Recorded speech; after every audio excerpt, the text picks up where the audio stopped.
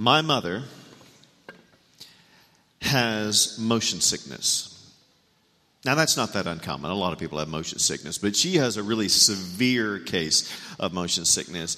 She can ride in the car if she's in the front seat and if she can see where you're going and if you drive carefully. But if she's not, it's going to get unpleasant.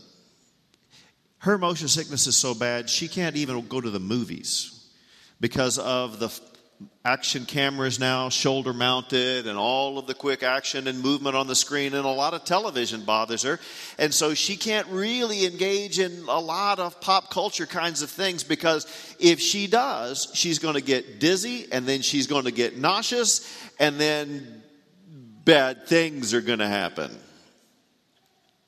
Now, my mom may have an unusual case of motion sickness, but she doesn't have a rare condition. A lot of people have it, and unfortunately, as I get older, I'm kind of developing a little bit of that myself. If you really want to torture me, make me go to Six Flags. I loved it when I was 16. I would do almost anything to avoid it now. But there are some people that just love that kind of stuff. They love to ride small airplanes. They love to go fast. They love to do stunts. They can't get enough of it, and other people just get sick at the thought. And here's the thing, if you don't get motion sickness, you cannot have sympathy for people who do. You just don't understand. It's like, what is wrong with you? Just get over it. Come on, toughen up. But people don't choose to have this. It's just the way they are. It's just that their bodies are constructed a little differently. Now, here's the deal. I am a firm believer that the same thing happens in churches.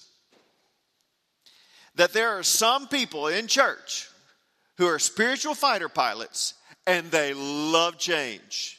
They would love it if every single Sunday was completely different, and every other year we had a new vision, and we were just constantly innovating and changing and constant surprise, and oh, isn't that awesome, and what if we did this, and what if we did that? And there are other people that if the church moves every little bit, they are going to get terribly, terribly sick, especially if they can't see where we're going. And the problem is these people are sitting next to each other in church. I would say in the pews, but that doesn't really apply here.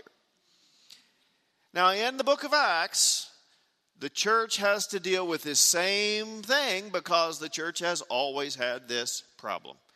The church has a terrible case of motion sickness when we get to Acts chapter 11. Now, it starts off well. Jesus gives the marching orders, gives directions in chapter 1, verse 8, and he kind of explains where they're going. He said, you are going to be my witnesses here in Jerusalem, and then in Judea, the surrounding countryside of the Jews, and then Samaria, which are the kind of almost but not quite Jews, and then to the ends of the earth.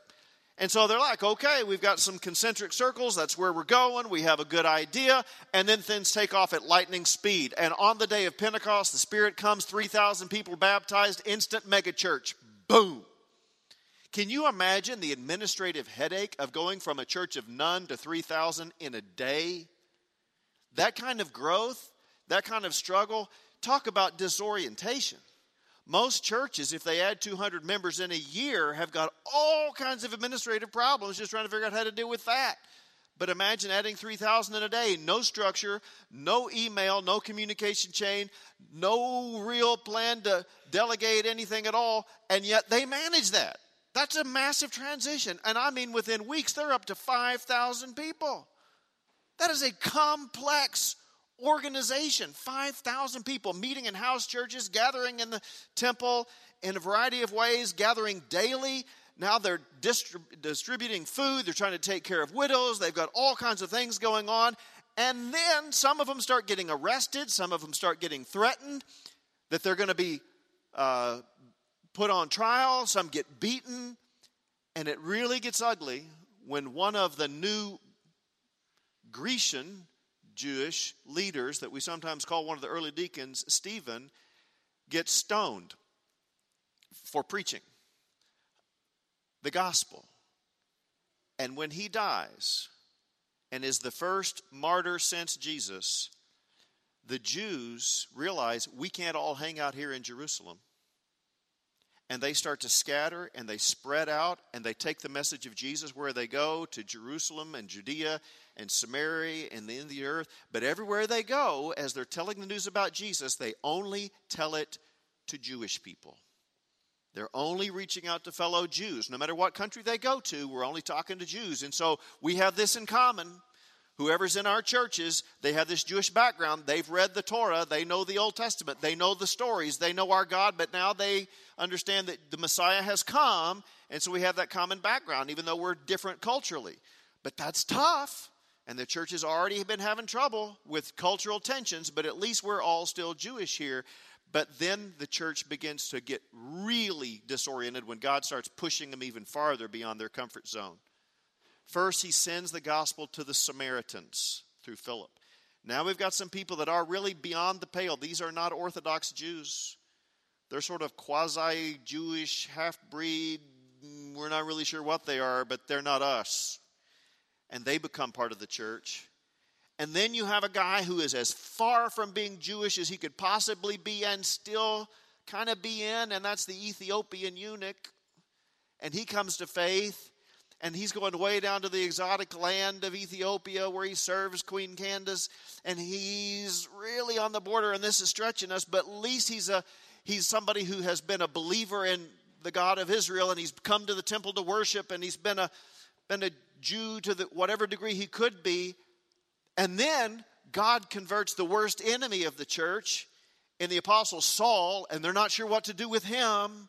And it's just one change after another, after another, after another. And it's been a wild ride, and the church has handled it pretty well until God takes a hard left turn nobody saw coming and just makes everybody freak out.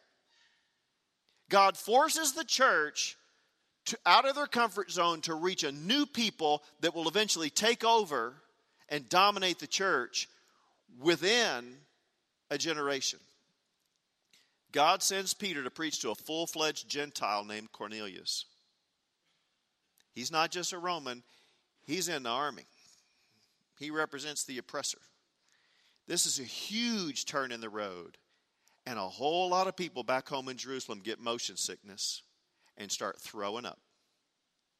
Now, do you know what happens if you have a bus full of small children and one of them throws up? You just get domino effect, a vomit chain. Okay? Guess what's happening in Jerusalem? We love the story of Cornelius in chapter 10. It's a great story, great celebration.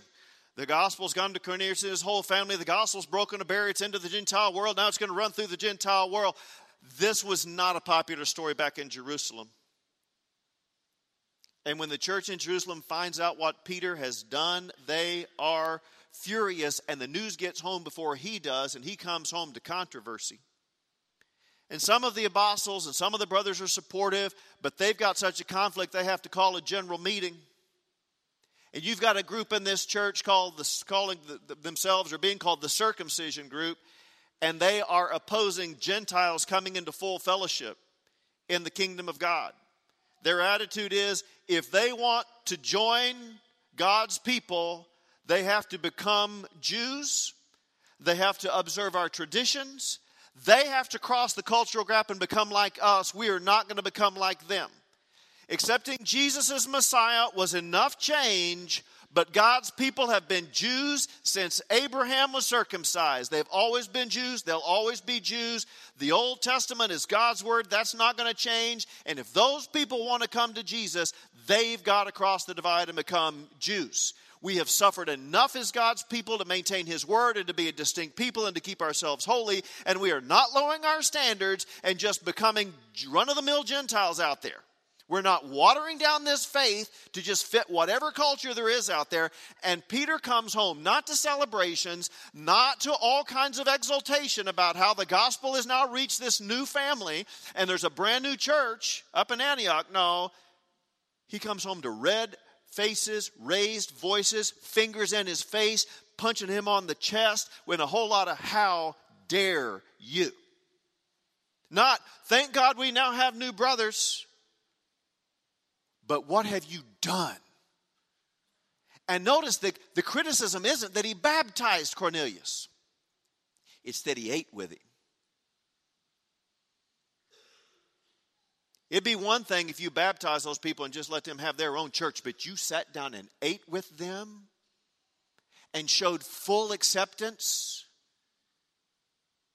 when they are not Jews, they are not clean. Have you watched these people eat?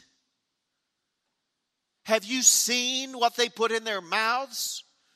Have you watched their nasty practices? Do you want that happening in our houses? You want your children doing that? You want that in our families? You know, maybe what we should do is just let them have their own churches. They're happier with their kind anyway. We don't want to bring them in here with us. And we can give them our leftover pews and Bibles and songbooks. How's that?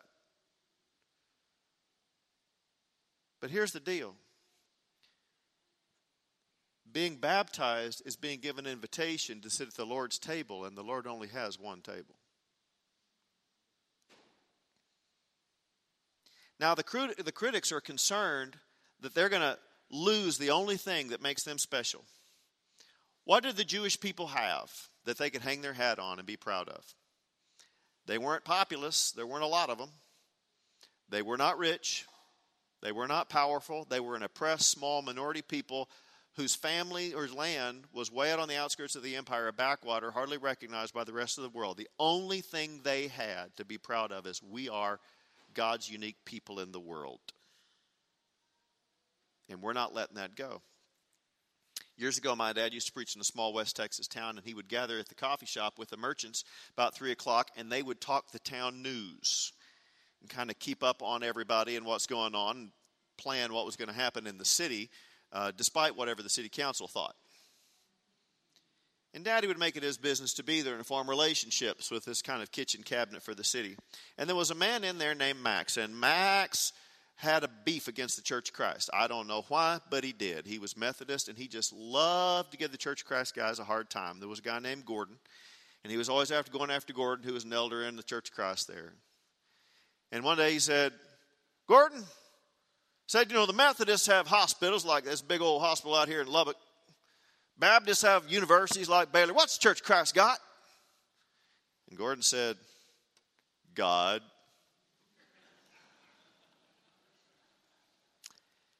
Okay. Trumped you on that. But it's easy to develop that mentality, isn't it? When you feel like you don't have anything else. And to hold to that, whatever makes you special, whatever makes you unique, and to be willing to go down with a ship, not to lose that. A lot of churches develop that mentality.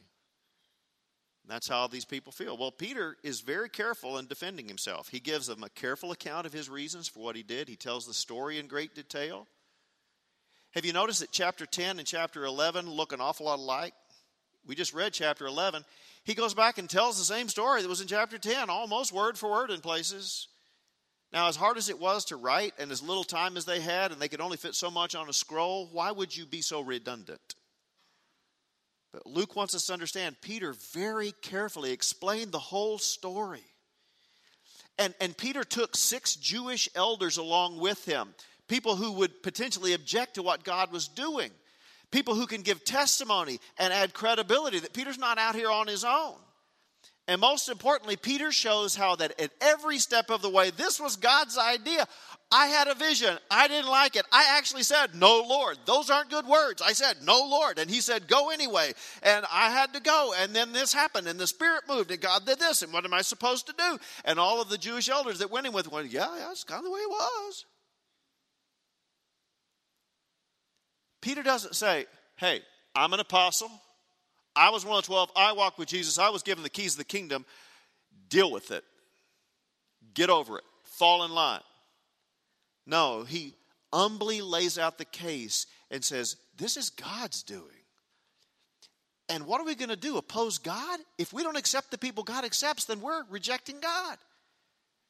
And when Peter's finished laying out his story, all the opposition grows silent. Now, that doesn't mean the critics like it. It doesn't mean that everybody bought it. But what could they say in view of that testimony? And so there's this kind of surprise. Wow, God's going to let the Gentiles come into the church and accept life in Jesus? But don't let the end of the chapter confuse you. The silence is not agreement. They're going to fight about this again and again and again. They're going to have a big church convention in chapter 15 and wrestle it out. And the people who disagree with this are going to chase Paul his whole life long. And they're still running around the world. In every church and every fellowship, that same spirit is coming up over and over and over again.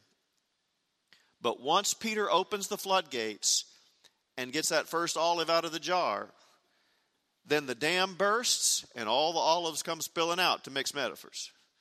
The gospel explodes among the Gentiles, not from Jerusalem, but from Antioch, up north. The Christians who were scattered by the persecution, they've been working, they've been preaching the good news, they've been forming little churches all over the place, but they'd only been preaching to other Jews until Peter baptizes Cornelius' household. And now, some people from that island nation, Cyprus and Cyrene, start preaching the gospel to other Gentiles in Antioch, and there's just this explosion of response. Third largest city in the world at that time, Antioch, over 500,000 people living in the city walls. It was the crossroads between the east and the west, and when the gospel took a foothold there, it would instantly spread to all the world because of all the traffic and commerce that went through Antioch. No more pivotal place in the world, and God blesses that move. There's a massive response, and now you've just got runaway movement, not a church plant, a movement. And the church in Jerusalem has been prepared by Cornelius, but they're still cautious and they're curious. And so the apostles send a representative out there to check out what's going on. Now here's the deal. The apostles are not leading at this point. God has acted through people who are not the apostles, and the apostles are saying, well, the church is going, we better go find out what's happening. Because we're supposed to be leading this thing, and God isn't waiting on us. And they're running hard trying to catch up with God, who's ahead of the church. Now, the apostles play an important role, and they kind of secure the foundation up there, and they send a guy named Barnabas, who's from Cyprus, like the original missionaries who planted these churches. And he's a great accepting kind of guy, very encouraging. That's why he has the name Barnabas. He's shown that with the way he took in Saul. And Barnabas likes what he sees. He stays. He blesses the work. And Antioch, this Gentile church, not Jerusalem, Antioch becomes the center of gravity for the Gentile mission, and the gospel runs through the world from the edges of the kingdom, not the center in Jerusalem. And this work is so successful that Barnabas is just overwhelmed. He needs help. He goes and he gets Saul of Tarsus, and he comes back, and they spend a year just building a very powerful church in a strategic city that's planting churches, that's planting churches, that's planting churches, that's going all over the world. And it's having such an impact that the local people start giving them a new name. They call them the Christ ones or Christians. And it wasn't a compliment. And Antioch does something phenomenal here that you just don't see in Christian missions almost at any point in 2,000 years of history. The Antioch church demonstrates the sincerity of their conversion by how they treat the Jerusalem church. Prophets come, they predict there's going to be a famine that's going to be around the world. These prophets are from Jerusalem. And when the Antioch Christians, these new Gentile mission Christians, hear that there's going to be a worldwide famine, they begin to collect money. But they don't do it to stockpile it for themselves. They send that money back to the church that sent them the gospel in Jerusalem and said, thank you for sending us the gospel. Thank you for sending us the bread of life. We want to make sure you have bread to put in your stomachs. How often have you heard of a mission church that sent money back to the church that sent them the gospel? Phenomenal respect that they show here. Now here's the point. We are really tempted here in the 21st century to think that we are living through unprecedented times of change and transition in churches. We like to talk about the shift from the modern to the postmodern era and how it's the biggest cultural shift in 500 years. And we see transitions happening in churches like nothing we've ever imagined in our life. In the last 20 years, I have witnessed things that if you had told me 20 years ago would be common in churches, I would never have believed you in our fellowship and beyond. It's just absolutely phenomenal, the rate of change in the church. And it's terribly disorienting. And we've been having all kinds of tension, not just between generations, but between different racial groups and cultural groups. And it's just been overwhelming at times. And there's almost sort of just a conflict fatigue setting in the church. And do we even want to engage it anymore?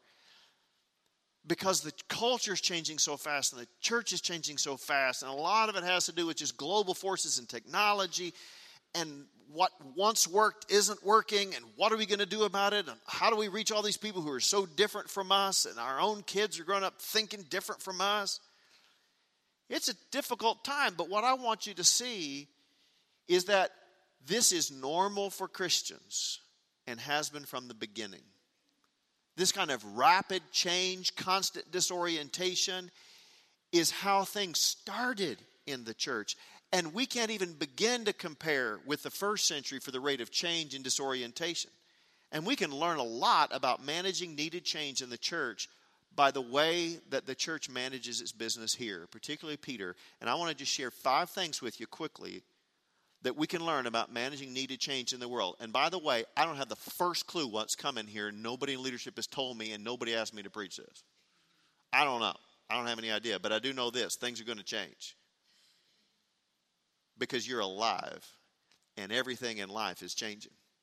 So here are 5 things we can do. Number 1, if we want to manage change well in a church and stay together, we've got to keep our eye on the mission.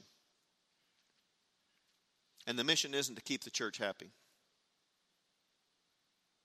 And the mission isn't to keep the numbers up. The mission is to take the gospel to all people.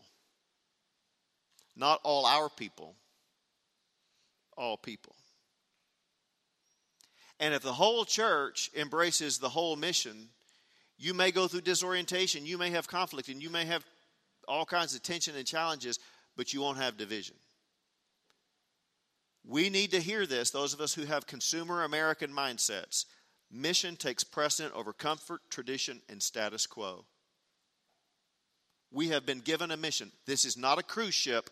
We're in the Navy.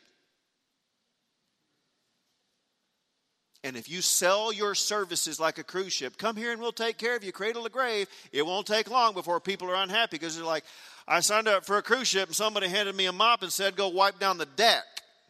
Yeah, you're in the Navy. We have a mission. We have a commanding officer. We have something to do. This isn't about, am I having a good time? And that's to take the gospel to all people. And the Great Commission trumps everything, even if it requires that we make changes to reach people we cannot reach the way we're doing things now. Because we can never be content with who we have now. The church isn't just for people like us, it's for everyone. Even if you live in a pretty homogeneous suburb, it's for everybody. The church is the only organization in the world that exists for the benefit of its non-members. We're not here to take care of us. We're here to serve the mission of God in the world. To be good news, to bring good news, and to transform lives. We exist for the people we don't have yet. And things that we do to bless one another are to prepare us to engage the mission of God as we go out. And the most important things that happen between services, not in service. Because this is just halftime. This is not the ball game. When you leave here, you go out to play. We exist as church for the people we don't have yet. Keep your eye on the mission. Number 2, explain the reasons behind the changes that you make honestly and thoroughly and show how God is the one who's leading. Notice how Peter painstakingly worked through his reasoning step by step, told the whole story. Nothing alienates a church from its leadership like a how dare you question us attitude. Peter didn't pull the I'm an apostle fall in line card. That kind of leadership isn't godly. And if you're trying to boil the frog in the kettle by turning up the heat just a little bit at a time and sneaking things past your members, you're the one who's foolish because churches are too smart for that. So lay your cards on the table. Show how God is leading. Don't sneak up on anybody. Let's be honest, brokers. I don't know anything about how things are here, but I'm telling you, I've seen it all over the country. Members who no longer trust their leaders because the leaders won't really tell them what's going on. and they never know what's going to happen. Number 3, include those who are slow to accept change in the decision process. Peter took 6 Jewish elders with him when he went to Cornelius' house. That was brilliant. And the experience they had as they saw God at work there overcame their objections, because an entire library of arguments can be felled by one powerful experience. Include the people who are likely to be opponents in the decision-making process and let them see how God is working. 4th, accept that not every church has to be identical. The Antioch church is racially mixed, and it was very contemporary. The Jerusalem church was Jewish and traditional. It was like going to a synagogue. They were very different from each other. And no church can reach everyone. We need diverse churches to reach diverse populations. Every church should try to love everyone they can and draw on everyone they can. But the reality is, different churches are going to have to take different approaches and reflect different cultures to reach all people. And that means that while we're trying to be as inclusive as we can and draw in people of diversity, the reality is a lot of folks are going to self-select out and say, we cannot cross that cultural gap enough, and you can't come our way enough. And if we're going to take the gospel to those people, we're going to have to plant churches in their neighborhoods that will reach them, because they cannot really be fully assimilated where we are. That's not an excuse not to love and reach out to all people. It's just the reality. But the challenge isn't to figure out how we get all those people in the church. The challenge is to ask, how do we get Christ in all those people? It's not either or, it's both and. And 5th and finally, we need to support and honor those who came before. Just like the Antioch church sent money back to the church in Jerusalem, said, thank you for sending us the gospel. We want to share material blessings with you to show you love and honor. We need to go out of our way to honor the people who came before and thank them and bless them and hold up their stories and make sure that we don't do anything that is disparaging and we don't speak ill of the ones who brought us here. Those 5 things, when done well, won't keep a church from tension and it won't keep a church from conflict, but it'll keep from a chain reaction, motion sickness, throwing up, vomiting chain. Okay. Now, just as in the first century, God is still taking the church on a journey to reach people for Christ. And He's the one that's driving this bus. And we're all struggling to keep up.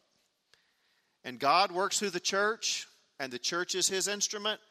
But unfortunately, God's biggest obstacle in the world is also the church. Because the church fights God all the time. Because we don't want to go where He's taken us. He's always one step ahead of us. He's always pushing us out there. And the story of Acts show how God is the one who brings the growth. And God is the one who leads us on a new journey. And every time God calls the church to move, we struggle and we get a little sick.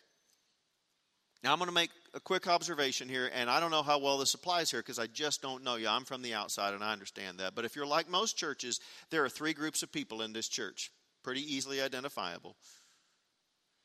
There are those of you who are here because of what this church used to be. I know you're only 30 years old, roughly 28, something like that. So you may not have a history that goes back that long, but a lot of your people do. And there are folks who are here because of what this church used to be, and you really don't feel that good about it anymore. But you're still here because you got relationships here. And you remember strengths of the past, and you're uncertain and fearful about the future, and you'd really like to go back to a way of doing church that served you better. And a vision that calls you to make a lot of changes to reach others, that's giving you a hard time. Secondly, there are those who are here because of who you are now. This church is the perfect blend of what was and what's out there now to make you feel comfortable. You can't go there and you don't want to go back there, but here's a good kind of happy medium. And these folks tend to be pretty complacent and satisfied, and they sometimes sit pretty light in their seats. I don't want to go back, but if we go over there, well, I don't know about that. And then you've got people in this church who are here because of where they think you're going. They don't really like it too much now, but they think you're going somewhere they do like. And so they're here because they're investing in a future, and they're probably pushing for that, and they tend to be impatient and frustrated with the rest of the church, but they really think this church can be something if we'll do this or if we'll do that. And these folks have a tendency to forget that the wagon train cannot travel at the pace of the scouts. And I think there's a word here in Acts 11 for each of these groups. For those of you who are eager for change, for those of you in that last group who are here because of what you think this church is going to become, be careful. Don't get impatient. Don't move too fast. Make sure that the changes serve God's mission and don't just help you overcome your boredom with the way church is. Make sure you're not just pushing a personal agenda to change things you never did really like. Is this really about reaching people, or is it about serving you? And make sure you're supporting and honoring the people who brought the gospel to you. You know those people in the church you disagree with most? Those are the people you need to take the most effort to love and support spiritually and emotionally. Spend time with the people that drive you crazy and love them. And learn what's behind their stories and their heart. Secondly, to those who are happy with the present, don't get too comfortable and don't settle in your easy chair. Because this church, like every other church, is either going to die or it's going to get on a journey with God. And the target isn't where you are, it's where you're going. And you don't know where God's going to take you in the future. But one thing is for certain, there will be surprises along the way. And if this is your happy compromise church, it's going to be your I'm frustrated with that church eventually. Third, to those who want to go back to the way it was, remember this is God's church, and He's the one leading. Not all change is good change. Some change should be avoided. But some change is obeying God. And you really need to wrestle with that and open up to the possibility that maybe God is the one who's leading the change. Listen to the explanations of the leaders. Allow yourself to experience the change before you start protesting. It may not be what you fear. One of my all-time favorite stories is about a church where they did business with a general business meeting. And the leaders would get up and kind of toss out ideas and let the members talk about it. And they had this one fella in the church. He'd been a leader in the church for years. Not an elder, but just an influential member in the church. And every time the preacher or one of the elders or someone else laid out a new initiative, it was inevitable at some point he was going to stand up and say, "Now, brethren, I've been a member of this church a long time. And I got a lot invested in this church, and I'm against it." And that would just kill it. After that, whatever was proposed was dead, because this guy had money, this guy had relationships, and he was holding the church back from anything. Every single time, every new idea. "Brethren, I've been a member of this church a long time. I got a lot invested in this church, and I'm against it. Brethren, I've been a member of this church a long time. I got a lot invested in this church, and I'm against it." Finally, one of the young deacons had had enough. When he pulled that line out one more time, he stood up and said, "Brother, I want to know exactly how much you got invested in this church, because I'm going to buy you out."